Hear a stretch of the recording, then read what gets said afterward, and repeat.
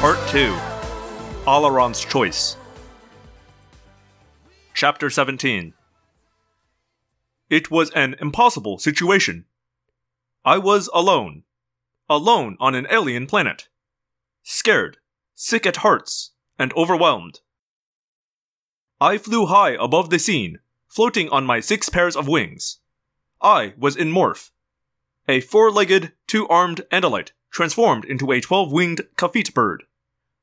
Below me was the horizon-to-horizon expanse of the spaceport on the Taxon homeworld. Huge, weirdly shaped metal cradles nestled a stunning array of spacecraft. Craft from every corner of the ever-expanding Yeerk Empire. Transports and fighters, and even a vast Yeerk pool ship, sitting like a bloated 3-legged spider. Half a mile to my left was the Skrit Na transport we had chased to the Taxon world. Inside that ship, unknown to the Yeerks, was the Time Matrix. Half a mile to my right was the Yeerk transport ship we had seized in orbit. It was loaded to the brim with Yeerks in their natural slug-like bodies. Big, round tubs of Yeerk slugs. Yeerks I had saved when Alaron ordered them destroyed. And right below me was the Jahar. She was like a work of art stuck in a junk pile. She glowed, beautiful amidst the clumsy Yeerk vessels. And there, stepping from the Jahar, were the 2 odd creatures called humans. The one called Chapman shoved a helpless bound Loren. She fell before the feet of Sub-Visser 7, the Yeerk in charge of security. The Sub-Visser was a Hork-Bajir controller. "That's what I have to trade," Chapman said. "A whole planet full of that." 100 Yeerks in different forms.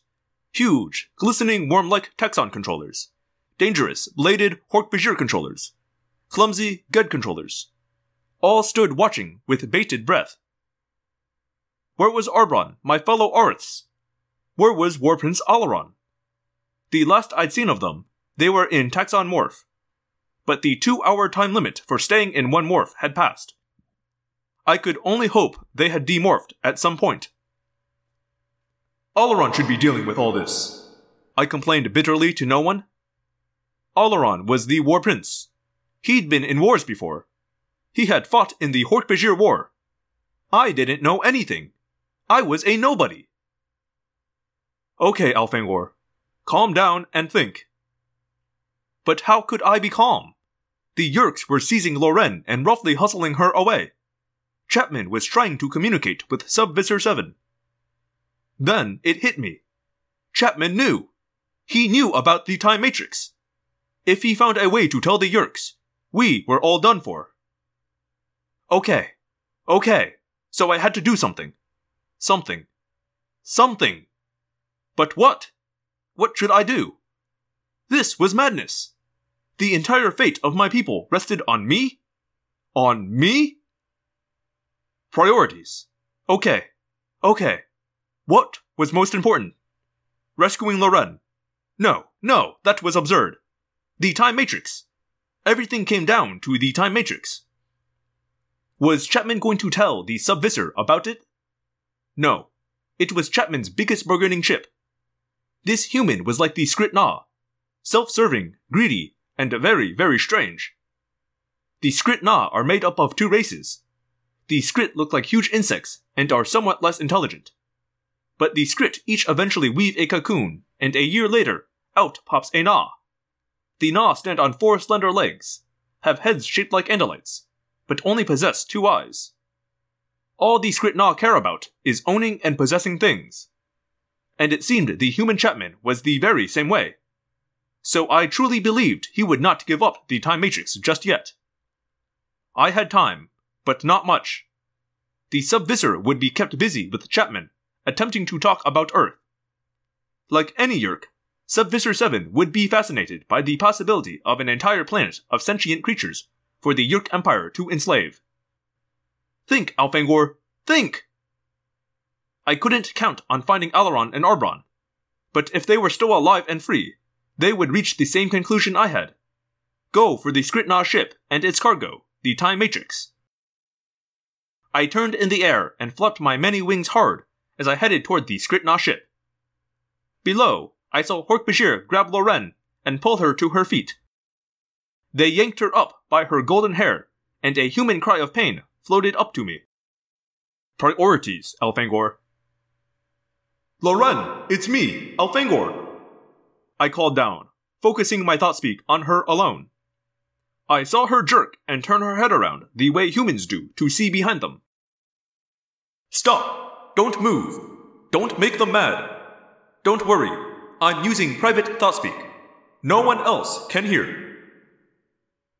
She stopped twisting around and kept marching forward between her Hork-Bajir captors.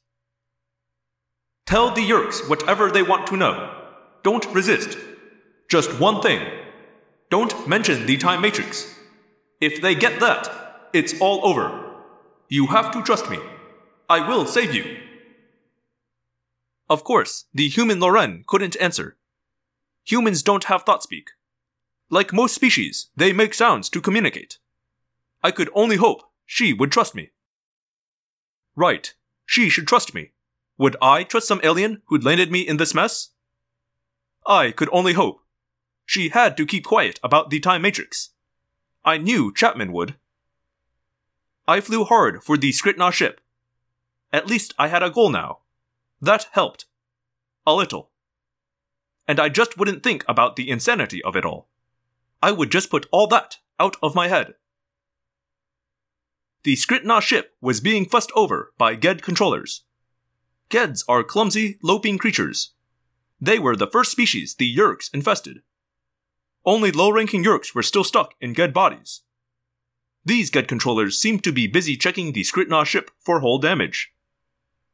I had to get aboard that ship, and I had to fly it off the planet. No problem, Elfangor. Just steal the ship from the middle of a Yeerk spaceport and fly it away without getting zapped. No big deal. I landed in the dirt beneath the ship's cradle. It was dark and filthy down there. Endless debris and trash had been shoved in over the years. They had apparently even emptied ship's sewage reprocessing plants there. The smell was overwhelming. I demorphed amid the fossilized remains of sewage from a dozen species. Not pleasant. But it was a good feeling to get my Andalite body back. I cowered behind the massive support pillars as I watched my 4 legs grow from 4 of the Khafiit's wings. 2 other wings became my hands. My sleek bird head grew large and sprouted my twin stalk eyes, while the bird's own 2 eyes became my main eyes. The remaining wings shriveled and disappeared as my long wispy bird tail became my swift, powerful Andalite tail. I was so pleased to get my tail back. A bird's body can be pretty helpless. But unfortunately, I couldn't stay in Andalite form. An Andalite walking around on the Taxxon world, surrounded by nothing but various types of Yeerks, would be just slightly obvious. Slightly obvious, as in I'd have been dead 10 seconds after I walked out of the shadows. I had only one way to go. I would have to resume the Taxxon morph I had acquired. The Taxxon DNA was still a part of me. It always would be. I swallowed my fear and loathing and began the morph. As I felt the huge warm body grow, and felt the screaming, desperate Taxxon hunger rise within me, I tried to form a plan. A plan to save my world, my friends, and Loren all at once. I was halfway into Taxxon shape when I heard the shuffling, slithering sound of a Taxxon. My stalk eyes had already morphed away, but I still had my main eyes. I turned to look. It was just a dozen feet away. It must have been lurking in the darkness. It had only to scream for help, and I'd be Taxxon lunch. Then, to my surprise, the Taxxon spoke in Andalite thought-speak. Elfangor, is that you? Arbron? I cried. I was flooded with relief. I wouldn't be alone. I had Arbron with me. We'd never exactly been close friends, but at least he was one of my own. Yes, it's me, he said. What happened to you? I asked. I lost you and Alaron in that terrible feeding frenzy. For a few moments, Arbron said nothing. His silence drew a chill up my half-formed body. I guess we got separated. Arbron said flatly. So, we gonna rescue this time matrix thing or what? Hero time, huh? Yeah, hero time, I agreed. But there was something wrong. Something very wrong. I could feel it. Where is Alaron? I asked. I don't know. I lost him in the crowd. Just you and me, I guess. Come on, let's do it. Let's save the world. Just like you planned, eh, Alfangor? Alfangor the hero? He seemed to alternate between being flat and emotionless, and sudden bursts of manic energy. Maybe it was the strain, the fear, and the vile creepiness of inhabiting a taxon form. That had to be it. Nothing to worry about. Just stress. If I end up being a hero, you'll be one too, I said. Besides, let's just see if we survive first. Yeah, survive, he said, flat and emotionless again. Come on, Alfangor. Finish morphing. Chapter 18. You have a plan? Sure, I said. We bluff. We tell those Ged controllers up there that we've come to fix the computers. Then we fly that sorry Skritna ship away. I wanted to sound casual, nonchalant, the way the fighter pilots always sound when they are describing some terrifying battle. Like it was no big deal. Arbron stared at me through red jelly taxon eyes. Okay, lead the way, he said. Arbron and I slithered out from beneath the ship's cradle and motored our rows of taxon needle legs up the ramp to the ship itself. Just a pair of bored taxon technicians going to work. Totally calm. Or as calm as any taxon, even a taxon controller, can ever be. There is simply no way to explain the awful hunger of the taxon. It is beyond any hunger you've ever imagined. It is constant. Like a screaming voice in your head. Screaming so loud you can't think. Every living thing you see or smell is just meat to you. You hear beating hearts, and smell rushing blood, and the hunger almost takes over your body. And when someone is injured, when there is blood spilled, well then, as I knew personally, the hunger is all but impossible to resist. I had come within a haunch hair of eating an injured taxon myself. Not something I wanted to remember, but not something I'd ever forget. Don't hesitate, I advised Arbron as several Geds turned to blink curiously at us. Look like you're on your way to work. Shut up, Alfangor, Arbron said harshly. Again, I felt the chill of fear. Something was horribly wrong. But there was no stopping now. I pushed rudely past a Ged who was in my way. The Ged controllers looked resentful, but they had no reason to suspect us. We were taxons. They had to assume we were taxon controllers. We looked like we were here to work. No reason for them to be at all suspicious. Except that one of them was. One of the Ged controllers stood right in front of us, seemingly unimpressed. He spoke in Galard, the language of interstellar trade. It sounded hard on his Ged tongue, but I could understand him. What are you doing here? If it was hard for the Ged to make Galard sounds, it was almost impossible for me with a taxon's mouth and tongue. But I couldn't use thought-speak. I might as well announce that I was Andalite. I had to try to speak Galard with a 3-foot-long taxon tongue. So I tried.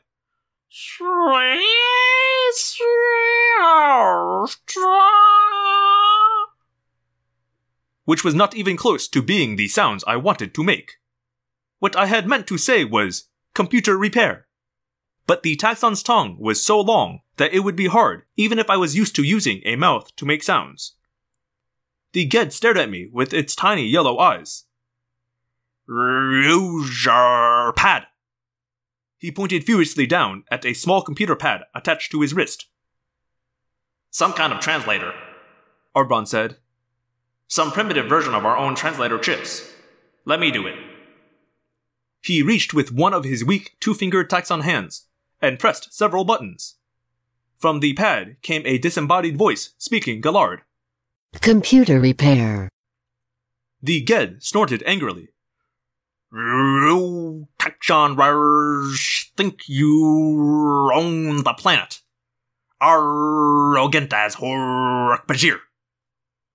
Arbron and I shoved past him into the Skritna ship. Unfortunately, it was so cramped and low that we could barely drag our massive bodies inside. The bridge of the Skritna ship was identical to the Skritna ship we'd boarded to rescue the 2 humans. There were 2 cocooned Skrit glued into a corner. They wouldn't cause any trouble. They didn't look ready to hatch into Na just yet. And there was an active Skrit, what Loren had described as a giant cockroach, scurrying around, almost friendlessly, polishing and cleaning. There were no Na that I could see. Aside from the Skrit, the bridge of the ship was empty. So far so good, I muttered. I'm going to close the hatch. We'll demorph, power up, and be off-planet before they know what's hit them. Yeah, okay, Arbron said. Ready? Yup. I focused on my breathing, trying to fight the raging taxon hunger and my own fear. Okay, do it! Arbron punched the pad to close the hatch door. It slid shut and made a snug vacuum seal. Shroom! I focused all my thoughts on demorphing. I wanted out of that taxon body. The 2 of us could barely move in the cramped bridge, let alone fly the ship.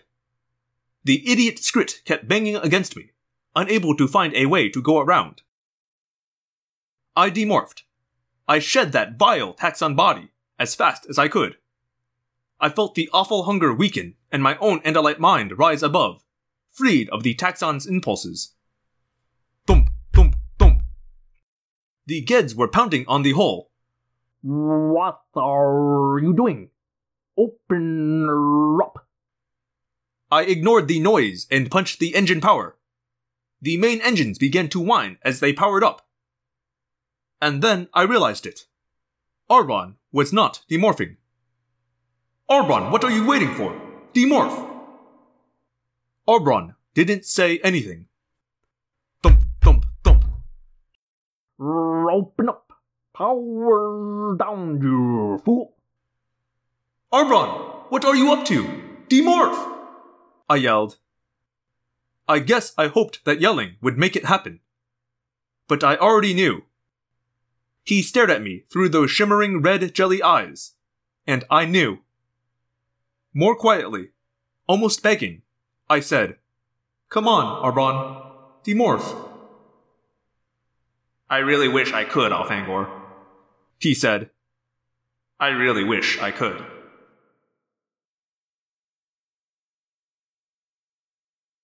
Hello, Phanomorphs, and welcome back to another episode of Audiomorphs, the Animorphs Auditory Experience. As always, I am your host, narrator, and everything else, Daniel. I'm back for this week, and then I'm gone again. Sorry, it's Thanksgiving, and I'm doing some traveling for the holidays, so no episode next week, but after that, we will be back on schedule and releasing weekly as expected. Sorry for all the hiccups along the way, but what can you do? Life happens sometimes. Alright, so if you enjoy what I do here and you use Apple Podcasts, of course, please leave me a rating and review. I would love to get more of those. There's a growing number of Animorph podcasts out there, and I want to have more reviews than those guys. So if you like what I do here and you'd like to see some other stuff I do, you can visit theapocalypse.com. That's The Apocalypse, like apocalypse, but there's a D in the middle, to see all the other stuff I do, including my limited series new podcast, Into the Badlands, where me and my friend Jesse do a rewatch of AMC's martial arts post-apocalyptic action show, Into the Badlands. And in a week or two, depending on editing, we will have our bonus episode out on Jet Li's Hero. A lot of fun there. Other than that, I don't really have too much else to say. If you'd like to reach me about this podcast, you can do that at audiomorphscast@gmail.com or audiomorphscast.tumblr.com. And I will see you all, not next week, but the week after that. My name is Daniel, and I believe one day the Andalites will come. Until then, we fight.